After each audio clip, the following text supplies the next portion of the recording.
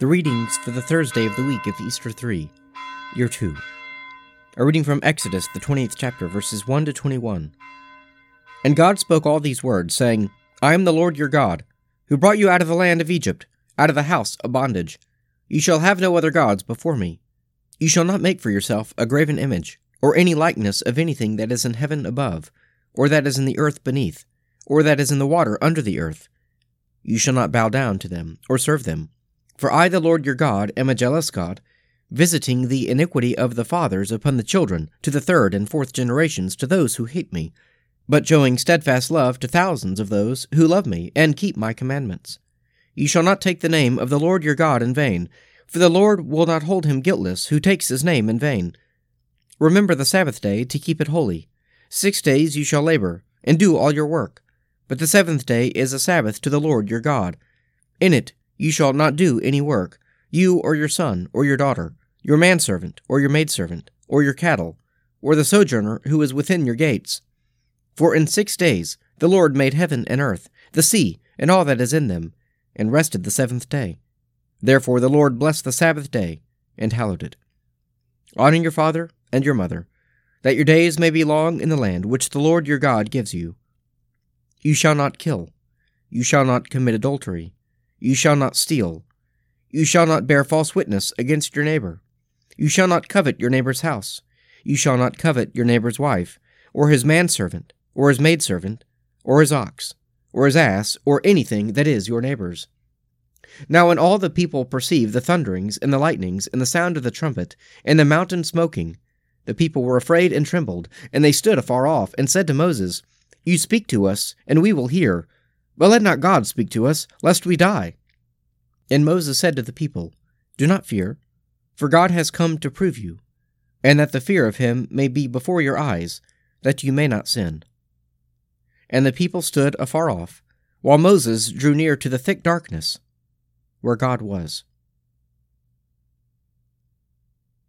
A reading from Colossians, the 1st chapter, verse 24, through the 2nd chapter, verse 7.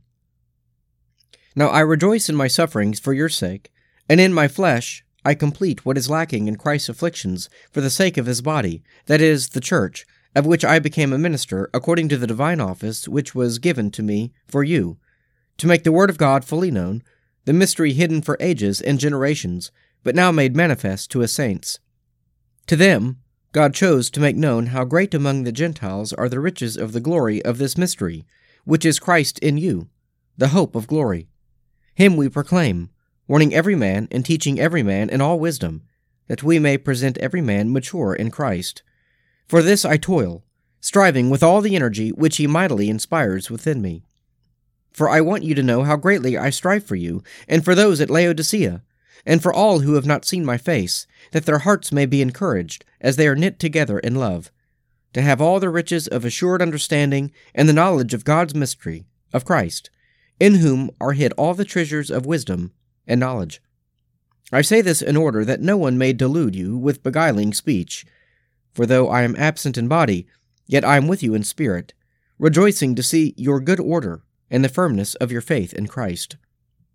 As therefore you received Christ Jesus the Lord, so live in him, rooted and built up in him, and established in the faith, just as you were taught, abounding in thanksgiving. A reading from the Gospel of St. Matthew, the 4th chapter, verses 1 to 11. Then Jesus was led up by the Spirit into the wilderness to be tempted by the devil. And he fasted 40 days and 40 nights, and afterwards he was hungry.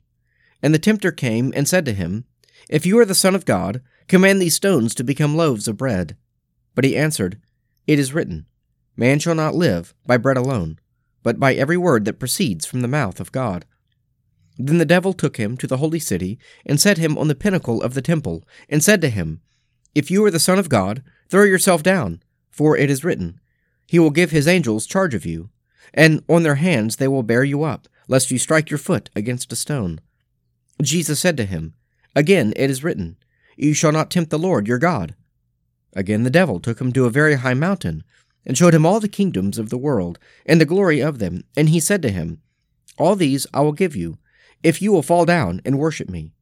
Then Jesus said to him, Begone, Satan, for it is written, You shall worship the Lord your God, and him only shall you serve." Then the devil left him, and behold, angels came and ministered to him.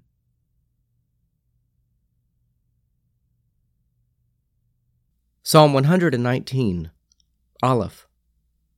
Happy are they whose way is blameless, who walk in the law of the Lord. Happy are they who observe his decrees and seek him with all their hearts, who never do any wrong, but always walk in his ways. You laid down your commandments, that we should fully keep them. Oh, that my ways were made so direct, that I might keep your statutes. Then I should not be put to shame, when I regard all your commandments. I will thank you for an unfeigned heart, when I have learned your righteous judgments. I will keep your statutes. Do not utterly forsake me. Let us pray. Our Father, who art in heaven, hallowed be thy name. Thy kingdom come, thy will be done on earth as it is in heaven. Give us this day our daily bread, and forgive us our trespasses, as we forgive those who trespass against us. And lead us not into temptation, but deliver us from evil. For thine is the kingdom, and the power, and the glory, forever and ever. Amen.